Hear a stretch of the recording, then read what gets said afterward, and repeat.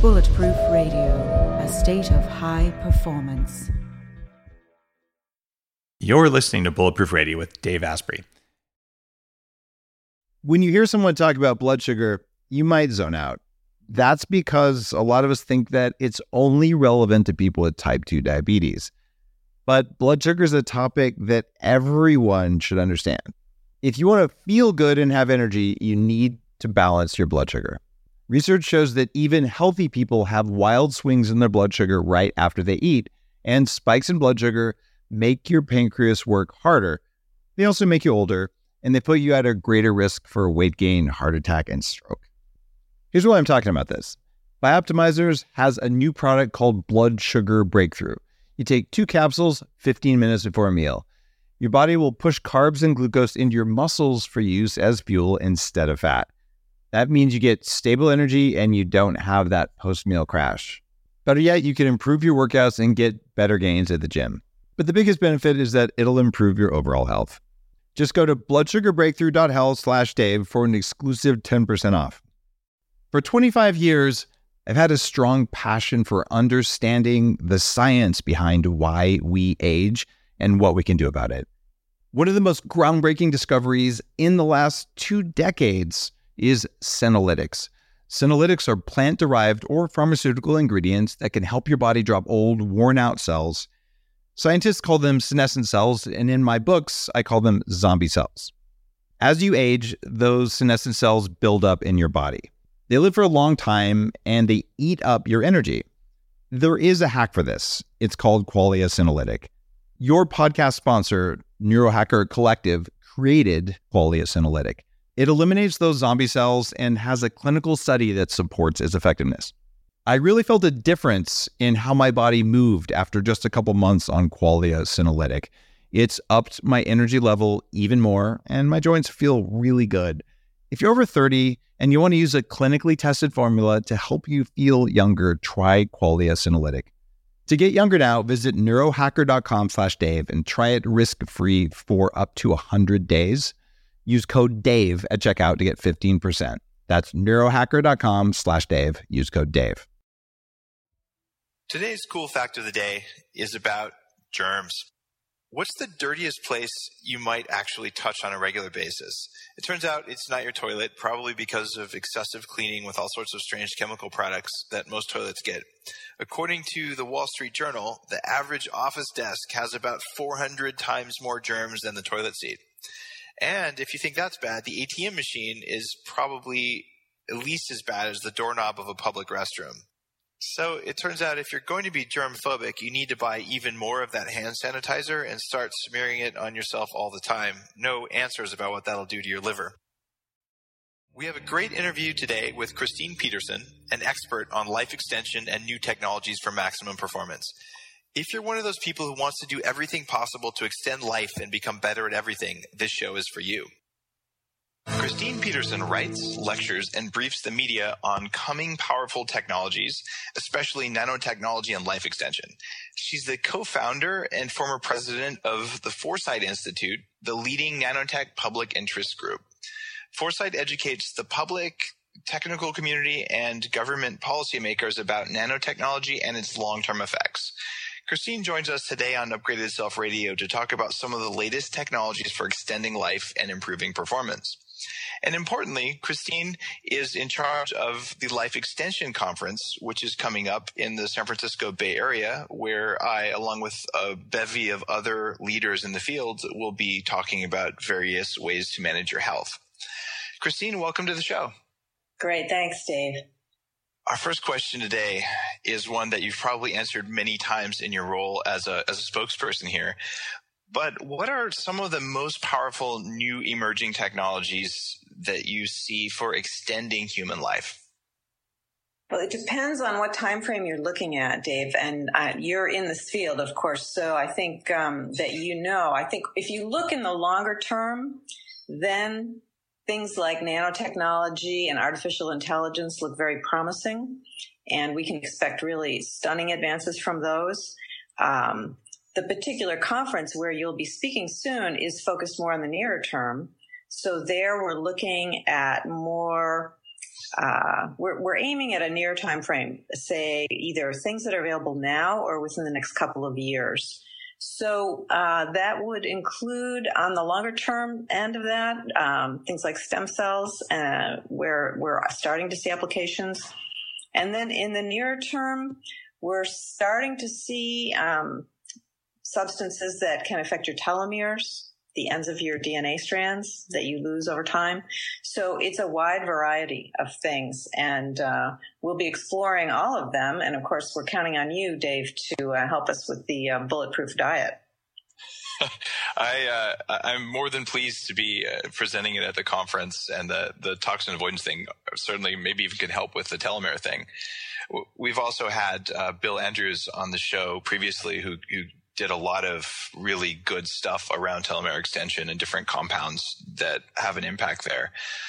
When we get a little bit further beyond, what are we going to do around some genetic repair because we're taking the right antioxidants and reducing nitric oxide and other things that we'll be covering at the show, where does it go when you get a little bit further out there?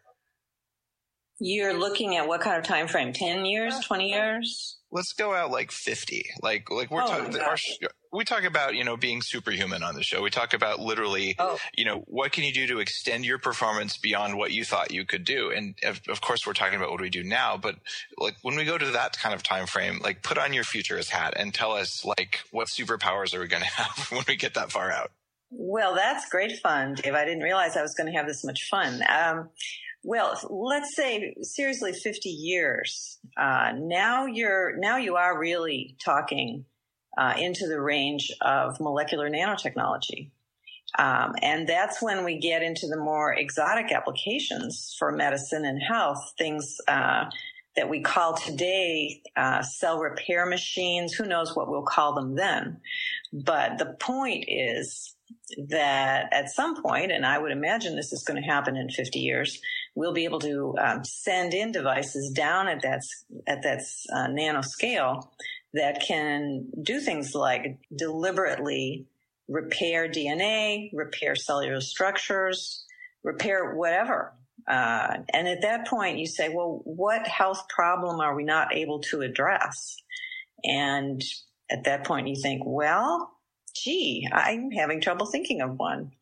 That's where you go in and you actually fix whatever is wrong. And so then the question of aging becomes, well, I guess a voluntary process. If people want to do that for whatever reason, then you just don't do the repairs. But probably most of us are going to say, I really would be interested in being healthy and staying healthy. And so aging becomes an optional process. Do you believe that we now, or even over the next 50-year time frame, will have enough kind of engineering level understanding of all the different biochemical pathways and epigenetic responses to the environment to actually know where to send the robots to do their work? Well, obviously that's a great question. Obviously there's an immense, stunning amount of science to be done before we can actually apply these technologies to aging human bodies. But the point here is that with the technologies we're discussing, we'll have the tools to do that science. So, yes, it's extraordinarily complex. But if you have these tools, and of course, you also need pretty advanced software tools. This isn't just a hardware problem. This is an analysis problem also. But those tools also are improving rapidly. So if we're serious about a 50-year time frame, then you see pretty darn dramatic stuff happening in that time frame. One of the most important areas for all this to happen in my mind is what we're calling big data. And I'm one of the very, very early cloud computing kind of forefather guys when that first emerged as a technology that made large-scale computing accessible for relatively cheap amounts of money. And in fact, I'm speaking at another conference, the one put on by GigaOM, called Structured Data in New York in a couple weeks.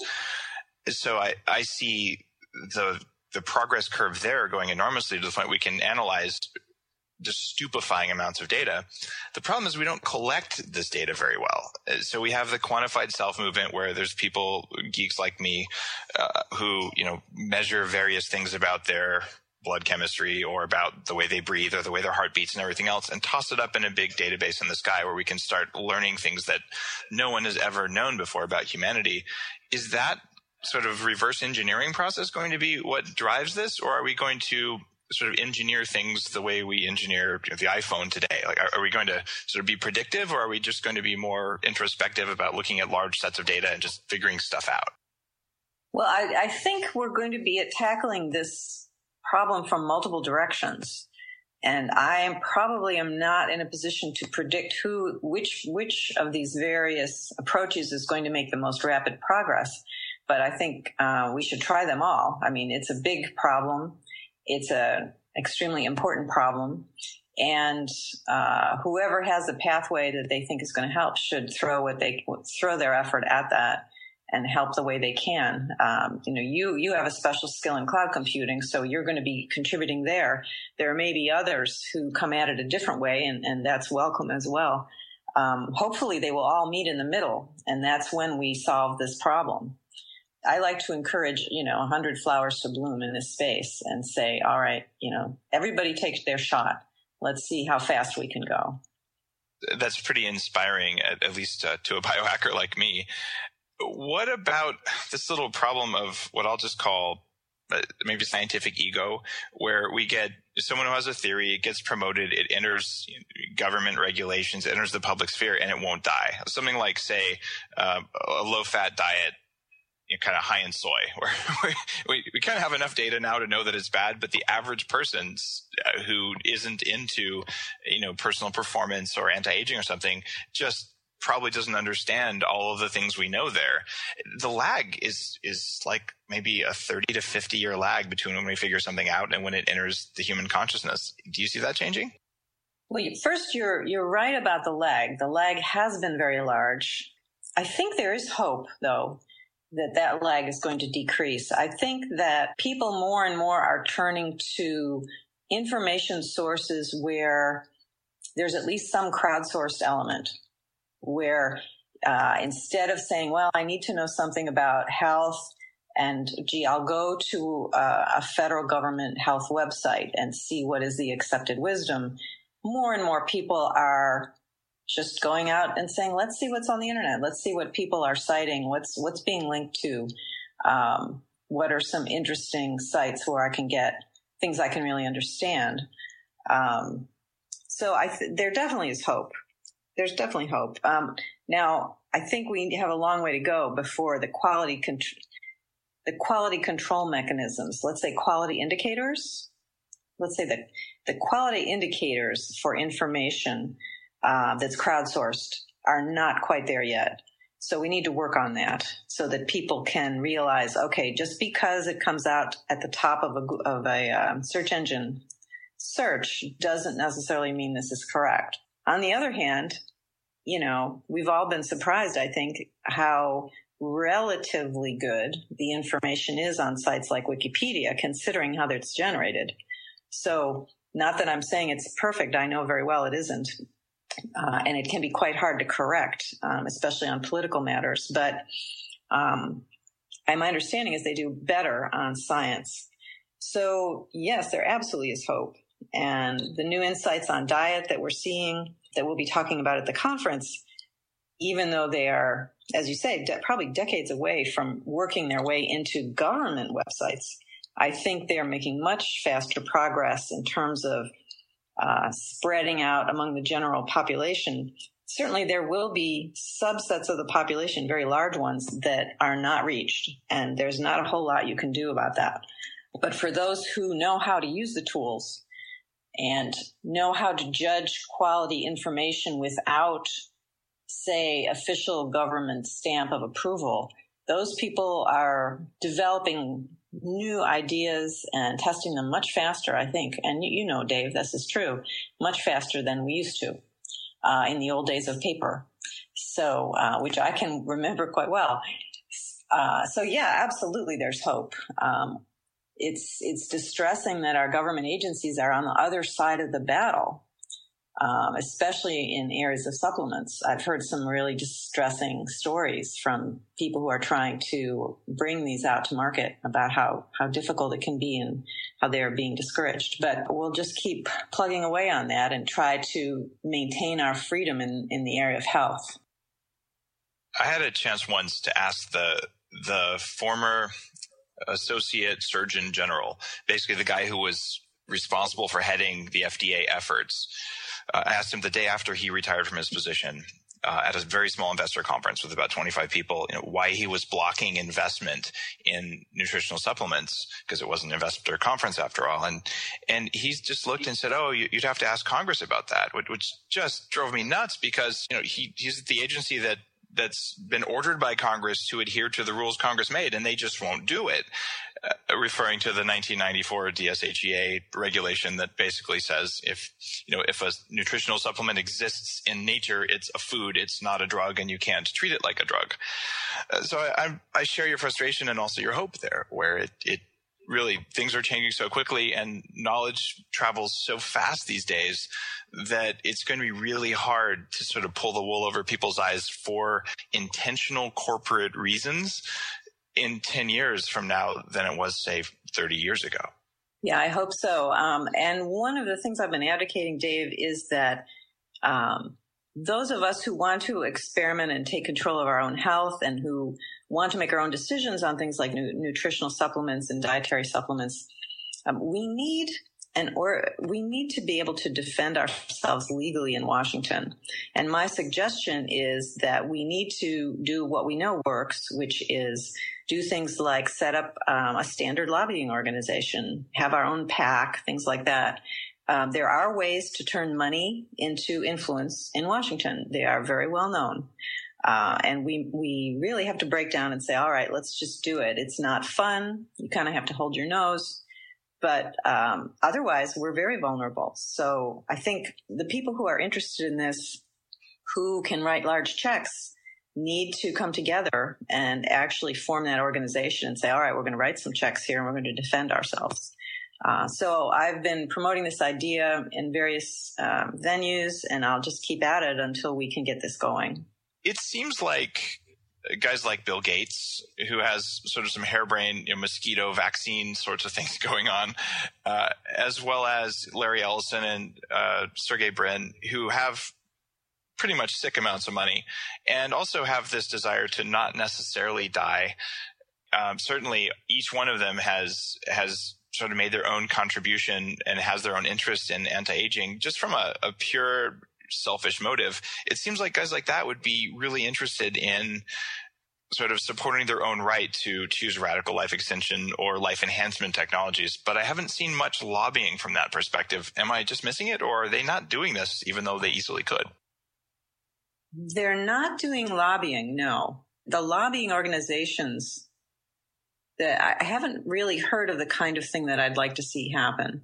So no, I don't think that the billionaires yet have stepped up much, especially the ones you've mentioned. Those particular ones have not stepped up to taking on the political side.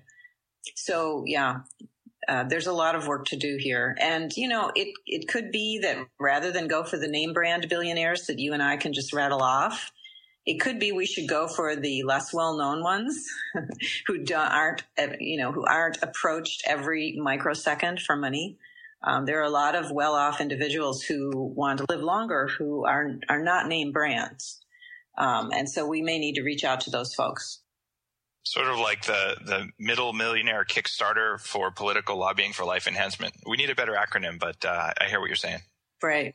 Christine, let's bring the conversation back to what our listeners can do right now. What do you think of DNA testing? Is it a good, actionable piece of information to go out and have your genetics tested and determine your susceptibility to certain diseases or conditions, or is it just something you shouldn't worry about? Absolutely. It absolutely is actionable. And I know that because when I had mine done, it gave me something to do, which I took action on immediately. So I know for a fact that it is. And the prices on that, by the way, have come way down. So if any of our listeners have ideas that, gee, this is very expensive, you really need to check the websites again, because the prices have come way down in the last few years to the point where, I would say almost anyone really should do this and should do it soon. One of the reasons you want to do it soon is there is at least some movement in government to try to inhibit your right to get this information. So you do want to get it soon, just in case.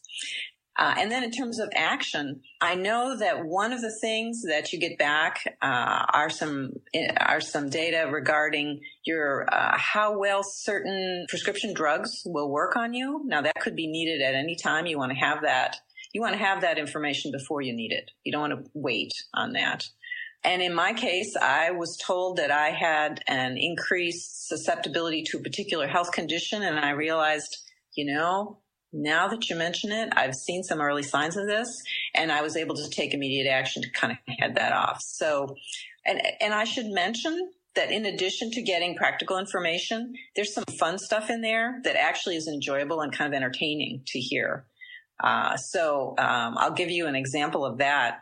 One of the things they check, I have no idea why they check this, it's just an interesting thing they are able to check, is do you have the gene that means that having been breastfed, if you were breastfed, did that probably give you about 6 or 7 IQ points? In other words, are you of the type of person, do you have the genetic profile to be benefited from being breastfed? I had no idea this was a genetic condition. And it turns out, you find out yes or no. In my case, it was yes. So I was able to call up my mom and say, Mom, thanks. Good job. And we all got a big kick out of that. So it has an entertainment factor as well as being very practical, actionable information and very inexpensive. So absolutely, that's something to do right away. It's kind of funny that you brought that one up of all the topics. The topic of my book that's coming out from Wiley sometime soon is, what do you do to influence epigenetics in order to have a smarter baby? Most definitely. Eating good food and breastfeeding will change the intelligence. 6 or 7 points right there is one of the things you can do, and iodine and many other things. So the idea that we can change ourselves as adults is really cool. But talk about plastic, easy to manipulate things. If you want to just make sure you have adequate nutrition and low stress and things like that, when you're planning a family and when you're first having a family, the differences that happen over multiple generations of humanity are pretty profound. Like, it's a short amount of your effort and a huge gift that lasts a whole lifetime. It's kind of like the easiest thing you could ever do. Yeah, and this is something I'm not an expert on, so I'm looking forward to looking at your book. But I think this is a great example of something that very few people know about yet. The whole epigenetic technique thing is the insiders such as you, Dave, are familiar with this, and the information is spreading through kind of relatively knowledgeable people such as the attendees at the Life Extension Conference. But the general public is just clueless on this, and including your educated general public. So that means there's a wonderful opportunity to get that information out there and do people a tremendous amount of good. So I'm glad to hear you've got that in your new book. I'm sort of itching, trying to get Wiley to move up the publication date. So let's hope they do that, because even if someone doesn't know about this, the idea that you can have a healthier, smarter baby and even healthier and smarter grandkids by doing a few things now, you don't necessarily have to fully grasp or even want to grasp the concept of epigenetics. You just sort of need to, trust that someone's figured it out and that there are some easy things you can do and pick the low-hanging fruit. And lo and behold, there are results. I think for life extension over multiple generations, that's probably one of the most powerful things you could ever do. And it doesn't even require a robot or a laser. Very exciting. What's the name of your book, Dave? It's called The Better Baby Book. Okay. We have some initial blogs, things about vitamin D and things like that are up at betterbabybook.com. But overall, we're saving most of the big stuff for the book itself. There's 1,300 references behind it. We're publishing 900 of them in the book for length, and it's pretty well researched, and the things come out every day. So I just I think this is one of those things people can act out of self-interest and say, let's extend the quality of my life, let's add years to my life and life to my years, sort of thing. But there's the step beyond that, which is, what do we do that's species specific so that the entire species evolves in a better way? And doing that is kind of a profound gift you can give back, and it will improve the quality of your life too. So it's one of the reasons that we wrote the book. Well, one of the strongest, as you know, Dave, one of the strongest human drives is to make life better for your children. And so if you can point out some easy ways to do that, I think people will do them. Now, here's a question that actually may have epigenetic impacts. I don't know. Maybe you know. Bill Andrews, we mentioned him earlier, who's been on the show, who's really looking at extending telomere length and looking at ways of preventing telomere degradation. Do you think that's a good direction to go in terms of life extension and in terms of even increasing quality of life? Or are we kind of barking up another tree, or are you not sure? What's your take on that whole, we need better telomeres? As far as I can tell, we definitely need better telomeres. I think it's just one aspect, though, of the problem, right? This is a multi-dimensional problem. You've got a system which is failing in many different ways at one time. So as far as I can tell, I don't think it's the case that solve the telomere problem and you've solved the aging problem. And most people, I think, would not go along with that. But it does seem to be an important aspect of the problem. So, it does seem to be one of the ones where we're making some progress, which is great. Most of what I've heard so far from friends is anecdotal. I don't think there've been any really big studies yet on this. The substances that are being tested for lengthening your telomeres or even just preserving the length of their telomeres. But friends of mine who've tried these things give good reviews. They think they see a result, and fairly quickly. For example, one friend reported a fairly dramatic improvement in her vision. As we all know, as we age, we have more and more trouble getting our eyes to focus quickly between long distance and short distance. It gets harder and harder to do that. But she saw an improvement, and a pretty dramatic improvement, after not too long taking one of these. I believe it was TA65. So that's just anecdotal, obviously, but it is a dramatic improvement and pretty interesting to me anyway. So yeah, I don't think it's not the end of the story, but it is a key part of the story. And if we can find ways to keep those telomeres doing better, I think that's going to be very exciting. And not just in terms of lengthening maximum lifespan, but improving immediate health right now. So even just squaring the curve, improving quality of life for people who are getting older. And obviously this has positive consequences for society as well. We're increasingly burdened with frail seniors who need more and more care and more expensive healthcare. If there's something we can do to get those costs down and make these folks more independent, everybody wins big time. So there's helping them as individuals, there's helping society. It all points in the same direction. Let's see what we can do to alleviate these symptoms of aging.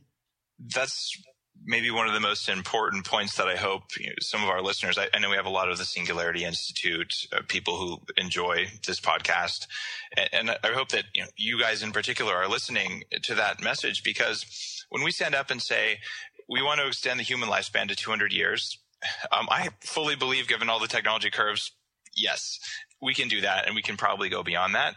But the average person, when you say that, looks at you like you've got an extra eyeball growing out of your forehead, and it makes it very hard to have a conversation, because you've already lost them just because you sound crazy. Likewise, 50 years ago, if you said we're all going to walk around with these little tiny TVs that fit in our pocket and let us have a video call with anyone else we want, you sounded crazy, and you probably were crazy. So just technology moves like this, and that's the way it is. So the people who are at the very cutting edge oftentimes are nearly indistinguishable from people who are a little bit nuts. So the way to bring what we do to the mainstream really involves what you just talked about, which is, you know what? You can feel better. You can do more. You can be more. And the message of adding more life to your years resonates with every human being. The notion of you can add more years to your life is just harder to believe. So I think by focusing on, oh my God, look how good it can be. Oh, and by the way, you actually got an extra 10 years out of that. It's pretty cool, huh? We can bring this to the mainstream in a whole different way than we do today at the edges of the life extension movement. That's right, Dave. And I think it's hard for those of us who are used to these ideas to realize how deeply ingrained among the general public is the idea that living longer means being ill. That's what it means to them. And it's going to take quite a bit of persuasion and re-education to get them to think differently about this. So for many people, if you just say life extension or longevity, they are picturing living longer in a nursing home bed. That's what they're picturing. So that's why those messages don't work with them. It is not an appealing picture. It isn't an appealing picture to any of us, obviously. So that's why we need to come at this a little differently. I may even change the name of the conference. Right now, it's the Personalized Life Extension Conference, and it pulls in people who understand that by life extension, we mean extending your health span. But if you want to make it really big, you got to let that term go, because it conjures up pictures of living longer and older and more frail. And so it's possible I'm going to have to let that go and go with just a simple health-oriented message. There's a huge education process needed, and we've only just started that. There's that picture of sort of like the aging Borg, full of tubes and all that. And that's sort of a living hell that a lot of people do envision as, what happens when you get old. So I would support your thinking there that says, the health span conference or whatever else, whatever other words resonate. It's the same reason that we changed the Smart Life Forum, this almost 20-year-old anti-aging nonprofit group that I lead. We changed the name to the Silicon Valley Health Institute because it's a more mainstream thing. People understand health, but if you Silicon Valley Anti-Aging Institute conjures up those things. So to the people who listen here, you can focus on living a long time, or you can focus on living more. And if you live more and you're more powerful and you feel better, you'll live longer too. Like, they go hand in hand. They're not mutually exclusive. They're not opposite. Yeah, I think that probably the listeners to this show are probably pretty sophisticated, and they get this point, and but I mean, to the mainstream, it's a tough point. So yeah, what we talk about for this particular conference, and you can divide these longevity conferences into two groups. One is the research conferences, for example, Aubrey de Grey's conference, which is wonderful, where they're really trying to attack the maximum lifespan problem. And then there's conferences like this one that we're talking about here, the Personalized Life Extension Conference, where we're really talking about squaring the curve. In other words, Aubrey wants to help you live longer than 120. This conference wants to help you get to 120 in excellent health, so that we're hoping by that time Aubrey's help will kick in. But regardless of whether he's successful or not, at least we've got our, 90 to 120 years of excellent health. And so that's what we're trying to do here. And we want to help people do things right now, because even for very young people, there are things you can do right now that will make a difference in terms of your health span. We have people in their 20s who come to the conference, and I explain to them, look, you've got to get a baseline right now. You're as healthy, given today's technology, you're as healthy as you're ever going to get. Find out, you want to characterize your body in as great detail as you can right now, so that 10, 20, 30 years from now, when you go to your doctor and you can give him or her that data and say, here, make me into this person. What do you have? What can you do for me to get me back into the state? I want to be as close to that as I can. So it doesn't matter how old you are. There are things you can do right now. Christina, you make an excellent point about that, and that's one of the things I think a lot of people should be doing. I wanted to talk a little bit more about this conference. One of the things you talked about a second ago is how a lot of people have the idea that aging is just means being sick when you're older. And another one of the things a lot of people I hear say is that technology makes people, weaker, lazier, dumber, and less healthy. Will anyone at the conference be talking about that? And do you think that's true? Well, we will be looking at technologies that are health related. And so one of my favorite ones is, for example, the Zeo sleep monitor. This is it's a technology, it's a gadget. It's a thing that you wear when you sleep, and basically it records the quality of your sleep, all the different stages like the REM and the deep sleep and the light sleep.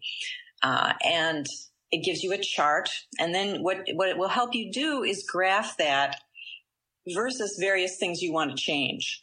To see how well you can optimize your sleep, which, great sleep is not only does it make you feel fantastic, which is really nice, but it also has an impact on lifespan and lots of health conditions, obviously. So here we have a piece of equipment, a piece of technology, which really helps you get in better touch with how your body is doing, and helps you make personal behavior changes, because really a lot of what's going on with health span today it's behavior based, right? It's what do you eat? What kind of exercise do you do? All these kinds of behavioral things, stress levels. So any kind of technological tool that will help you monitor yourself, learn your body better, learn what works for you, and then give you some kind of signal that will help you make those habit changes. Because it takes a little bit of willpower. For example, you may be pretty heavily dependent on caffeine. A lot of us are.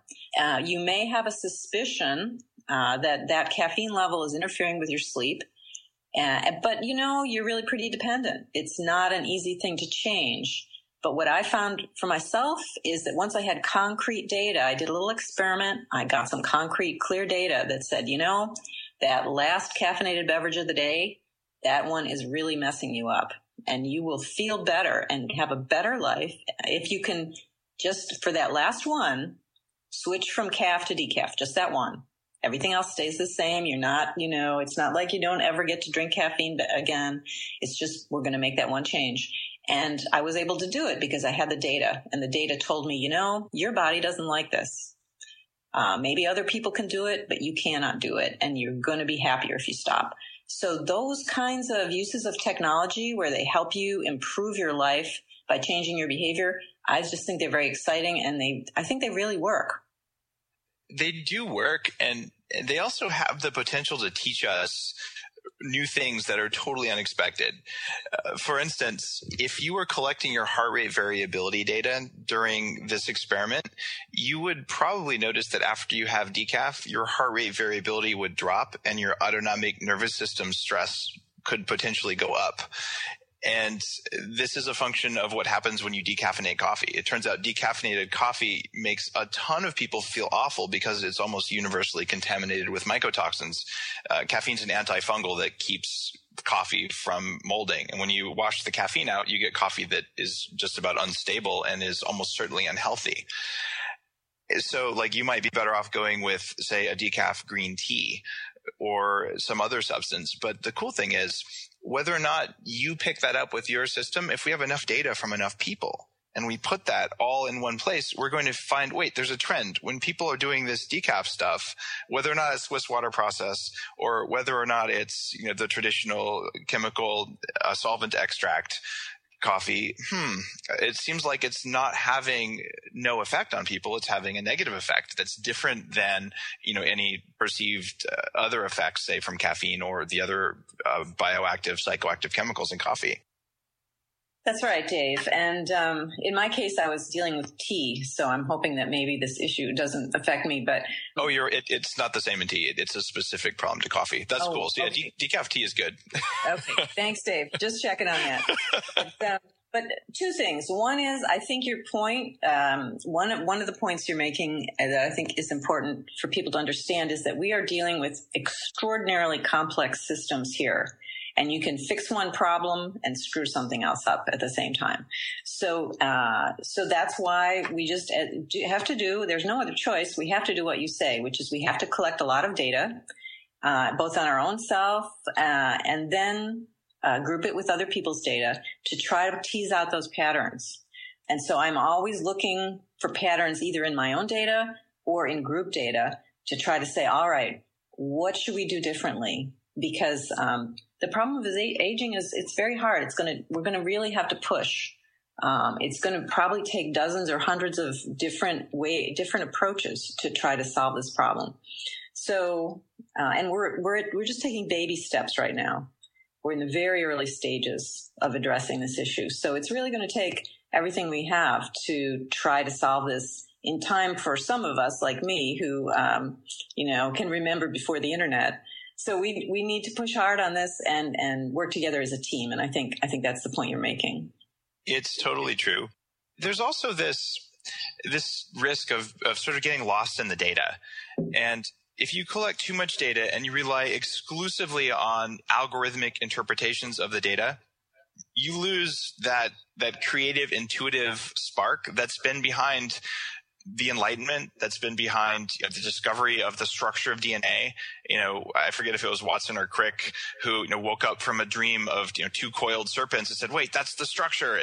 And so there's a lot of what I would say are nonlinear things that happen with some of the great thinkers across history and even today with great thinkers. So I'm hoping that as we progress and we work on this aging problem together, that there's room for both data and also for those great gaps or great leaps of faith or intuition or whatever you call it that will come together and let us test, sort of for some mad reason, test the things that matter the most sooner rather than just sort of crunching through every possible algorithmic perturbation that we could. What do you think about that? Are we killing creativity as we look at more and more and more data, or is there space for both? The way I see it is they play together. To me, I think they play together to some extent synergistically, because you have on the one side, you have human genius.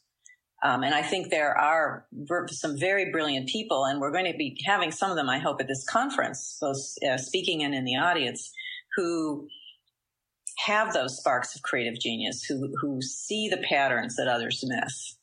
And then obviously there's a role for the data as well. You need the data.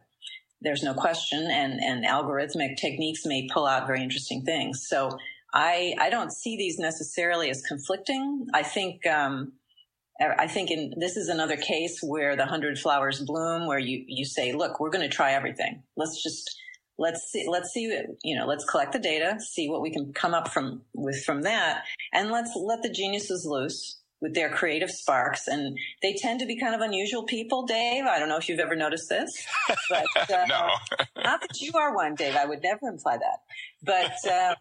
But if you look at our speaker list, these are unusual folks, right? These are these are not cookie cutter kind of people. These are think out of the box kind of folks. And that's why they're coming, because if they were mainstream folks, they'd all be working for Kaiser or for the FDA, and they wouldn't be looking for these interesting creative things as they are doing. So I love those kind of people. And I think they have an absolutely key role to play. I'm really looking forward to the conference. In fact, I would encourage people who are listening who are able to make it to the Bay Area for this. It's over a weekend. I'm certainly going to be presenting, but some of the other guys, like Steve Folks, is one of my favorite speakers. Steve is the author of Smart Drugs and Nutrients Too, and he's an advisor to the Silicon Valley Health Institute, the nonprofit that I run. And this guy seriously puts me to shame. I know a lot of stuff, but when I don't know something, he's the first guy I call. And so I can't wait to hear what he's going to talk about, because I know that I'm going to learn something from him. And that's the caliber of speaker that's on the agenda for the conference. It's going to be fun. And even if you're not into life extension, you just want to feel good, you'll learn something, and you'll see things and you'll hear things that really most people never get to. So I think it's going to be a fun conference, even for people who aren't absolute biohackers like you or me. Oh, totally. I think, and we're very practical and action oriented at this meeting. So every speaker, no matter how theoretical, at the end, we pull out of them, what are you recommending we do? Are you saying we should take this supplement? Are you saying we need to do this other thing? Give us a concrete action item. So we always pull that out. So even the least technical people in the audience always come away with, okay, I know what I'm supposed to do here. So I encourage everyone, no matter how, and they can be very technical, they can be very non-technical. They can be oriented toward longevity, or they can be just oriented toward being healthy and feeling great. Either way, we will try to fulfill that goal.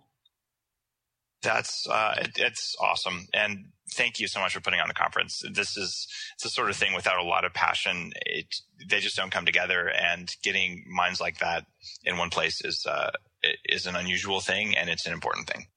Yeah. I want to make sure, though, remember, Dave, make sure that your listeners don't pay the full price. That's important. We want to make sure they get that discount. Absolutely. In fact, the discount code, I know the one for Smart Life Forum, so we'll use that one. The discount code is SLF, capital letters. Very hard to remember. If you register with that code, you save $50 on registration. That's right. And they can find the whole thing at lifeextensionconference.com. Funny, I was just about to ask you to repeat that. By the way, that'll be in our show notes, so that everyone who comes to find this will be able to link to that directly from the site. Yeah.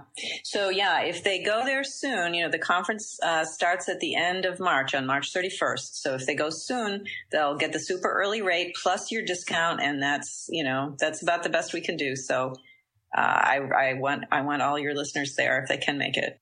Most definitely. Christine, earlier in the interview, you talked about a little bit how some of the people who are interested in stuff are a little weird, and I think I'm definitely one of those people. And it's hard to find information, or at least reliable information, about a lot of these topics. What are some of the books and resources that you recommend that are credible pieces of information that our listeners can go out and find and look for when they're interested in this kind of information? Well, that's a challenging question, actually, harder than you'd think, because one of the often in cutting edge areas, the reasons that you have a conference is because the information is outpacing the books. And of course, with the web, there's lots of information, but it's, as I say, it's kind of hard to tell the quality. So what I try to do is, I try to pick our speakers so that they're very good in their area. Now, that doesn't mean they know everything about everything. This is a huge, huge space. And the fact is that nobody knows everything. So that's why we have to come together. That said, one of our speakers is Terry Grossman. He wrote a book with Ray Kurzweil he wrote a couple of them on life extension. And those are both good places to start if you're just starting. Another of our speakers that Dave has mentioned is Bill Andrews. And there may be books on telomeres out there. I'm sure there are, but I am not sure any of them really address the new substances that are coming out right now that you can take to try to protect your telomeres. So that's a case where it's just not there. Even finding the information on the web is hard, which I think is one of your points. So part of what we're seeing, part of the reason we come together is, well, at least we'll get it, we will take the best people we can find. We will extract from them verbally what they know. And then from there, we can try to get it onto the web. We can try to get it into videos so that people can do something about it. So I know Dave is already working on books. That's great. And of course, he has his website, which is very knowledgeable. But for example, we have a speaker on hormones. I don't think she has a book out. So I think there are some bioidentical hormone books out there, but I haven't read them. So I can't necessarily say you have to read this book and that's the way to go. A lot of this is very cutting edge stuff, and there just isn't a book. So I think what the best I've been able to do for some of this cutting edge stuff is find the person, whoever it is, who can speak about it knowledgeably, put them on the speaker list. And so one thing you can do is go to their website and look at the topic they've been invited to speak on and see what's on their website about that topic. Nobody's 100% perfect on every topic. So I've tried to get them to speak on the topic where I feel the most confident with them. So that would be the best I can say. It's cutting edge stuff. It isn't always in books, and what's on the web can be a mixed, it's a mixed bag, frankly. One of the problems with books is if you go with a big publisher, I mean, I'm thankful that we're publishing with Wiley, who's incredibly well respected, one of the top publishers, but my God, the publishing cycle has been like 2 years. By the time it comes out, I know there'll be some new study that I really wanted to put in the book. So we're building the website to essentially be an extension of the book to let people come in and get, the latest rev of the recommendations, because literally I'm starting to use both for the Bulletproof Diet and for the Better Baby program. Dot revisions like we do in Silicon Valley for software releases, where you can say, well, this is version 1, this is version 1.2, and in 2 years when 10,000 more studies are out, we're going to probably change 20% of our recommendations to reflect the latest actual science. So it's very hard for someone who sends out slabs of dead trees on a 18-month cycle to keep up with the flow of information, and that may be one reason that it's harder to know what books are even out there or are the right ones. We're printing more and we're doing it too slowly. Well, I think part of the problem is, especially in fast-moving fields, and this is what you're finding, is that it's just very frustrating. You want to put out the top quality information, but by the time the actual physical book comes out, it's been 2 years. And that's exactly how it is, especially with the bigger publishers. I think we're going to see some improvement as people move more and more to the ebooks, which I've just started to do. I mean, there you could conceivably update it quite frequently. And that gives me some hope that book-length documents will continue in this space, because eventually authors will be able to, just as you would update your website, you can update your ebook so that at least whatever you're selling is current information, because it's pretty frustrating. Those long delay times you're hitting are extremely frustrating in fast turnaround information space. Most definitely. In fact, this is a good time, as we're getting close to the end of the show, to mention Hyper Inc. Press. This is a new startup backed by Mark Andreessen, or Andreessen Horowitz Ventures. Mark Andreessen is one of the very early internet entrepreneur guys. He was a founder of Netscape, sort of the very first, even pre.com bubble. And so he's backed this company that takes 6 weeks to publish a book length thing. They have an army of ghostwriters who works with people who are experts, like top of their field, to say, let's get the stuff out before it's stale. And I'm really intrigued to see how that helps the entire field of, life extension, life enhancement, and even just, personal performance and productivity, which is more of the bulletproof kind of perspective. I think getting that information out more quickly is going to help everybody, and updating it, like you said, in near real time is also going to help. Yeah, I think the whole publishing industry has to change. It's just not going to work. So the old models have to go away. They have not been keeping up with the technology. And disruptive technologies, here we come yet again. On that note, we have one question, isn't maybe entirely disruptive, but it's one question that we ask every guest who's come on the show. And I'd like to ask you that question as our final sort of parting thoughts. And it's, what are the top 3 recommendations that you would make for someone who wants to be as powerful, high performance in all their aspects of their life? So this is based on every bit of experience you have, your experience with aging, with health, with anything else you can think of. Top 3 things that people should do. Powerful and high performance. You mean physically or everywhere, in any way? In any or always, whatever you think is most important to you. We get a huge variety of answers here. There is no right or wrong answer, but it's sort of like you're a person who's done some really interesting things with your life. We've got you on the show for that reason. You're a leader in your field. So given all the things you've learned, you could say wake up and have coffee, but just things that matter the most is probably the best way to phrase it. Well, I think the first thing is to decide that you don't work for anybody else. You only work for yourself. So regardless of where you make your money, you decide your own goals, and those are your purposes. How you pick up income could be related, it could be unrelated. I think that's a separate issue, but the center of your life, it's not a job for someone else. The center of your life is your own, and you determine what those purposes are. And they can be pretty separate from money. Obviously, we all need to eat. We need to have a place to live. But I think focusing on money is, I think it's counterproductive in the long term.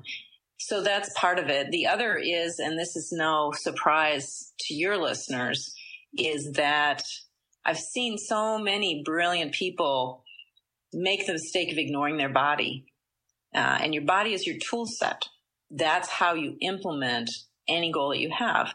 And so if you abuse your tool set, if you don't take care of your tool set, you are going to fail. You're going to do worse at whatever your goal may be.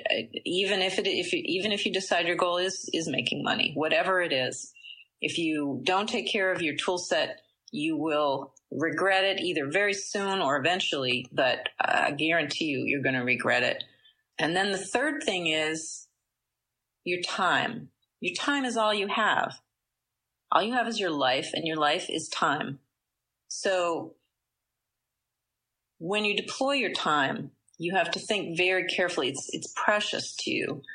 And things that waste it, things that aren't high value, they just are going to have to go. It's the only way you're going to reach whatever goal you have. So our lives are so overburdened that, we all have multiple things we're trying to accomplish. We have career goals. We have fitness goals. We have friends and family. We have avocations. Some of us have altruistic goals with respect to society. You have to look for extremely high value activities that ideally give you some overlap, so they're not just in one category. Because if you add all those up, it's more than 24 hours a day. So how are you going to make things happen? You have to look for some kind of synergy, right? If you can, it's wonderful if your central life goal happens to make money. That's fantastic. That's a wonderful overlap. And that's something that young people in particular, while they have that flexibility, should focus on really hard. How do you make it so that your central driving force, whether it's an altruistic goal or whatever, can you also get some income from that so that you have that synergy? Another one is overlapping fitness with family. Can you combine those two so that you get twice the bang for the buck for that hour that you're spending? You have to look for those synergies, or else, and then you have to get rid of stuff that isn't high value. Whether it's playing on Facebook or playing Worlds of Warcraft or whatever it may be, stuff that isn't fitting into those synergies, stuff that isn't giving you a powerful push forward to whatever goals you have. It's just going to have to go. So I guess those would be my three, Dave. What an awesome list, and shows an amazing amount of wisdom, I think. I really like that one. On that note, would you please tell us the URL for the conference one more time, and maybe any other URLs or ways people can contact you if they'd like to learn more? We will put all of them in the show notes. Great. Well, the website is easy to remember. It's lifeextensionconference.com. And of course, the discount code that you mentioned is SLF. That stands for Smart Life Forum, SLF. So we want to make sure your readers have that. You can reach me through the conference website, or I also wear another hat, which is Foresight Institute, which is the nanotechnology nonprofit. And their website is foresight.org. And they also have really fun conferences. So I look forward to meeting as many listeners as possible. As do I. Christine, thank you so much for joining us on the show today. It's been really cool to talk about robots, life extension, and what's going to happen in 50 years. Totally appreciate it. Great. Thanks, Dave.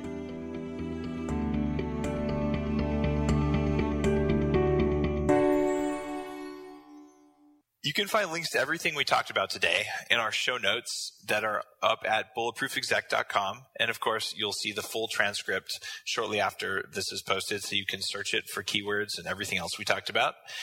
We'd love it if you left a positive ranking on iTunes, or maybe stop by and sign up for our email list at bulletproofexec.com/mail. The Human Upgrade, formerly Bulletproof Radio, was created and is hosted by Dave Asprey. The information contained in this podcast is provided for informational purposes only and is not intended for the purposes of diagnosing, treating, curing, or preventing any disease. Before using any products referenced on the podcast, consult with your healthcare provider, carefully read all labels, and heed all directions and cautions that accompany the products. Information found or received through the podcast should not be used in place of a consultation or advice from a healthcare provider. If you suspect you have a medical problem or should you have any healthcare questions, please promptly call or see your healthcare provider. This podcast, including Dave Asprey and the producers, disclaim responsibility for any possible adverse effects from the use of information contained herein. Opinions of guests are their own, and this podcast does not endorse or accept responsibility for statements made by guests. This podcast does not make any representations or warranties about guest qualifications or credibility. This podcast may contain paid endorsements and advertisements for products or services. Individuals on this podcast may have a direct or indirect financial interest in products or services referred to herein. This podcast is owned by Bulletproof Media.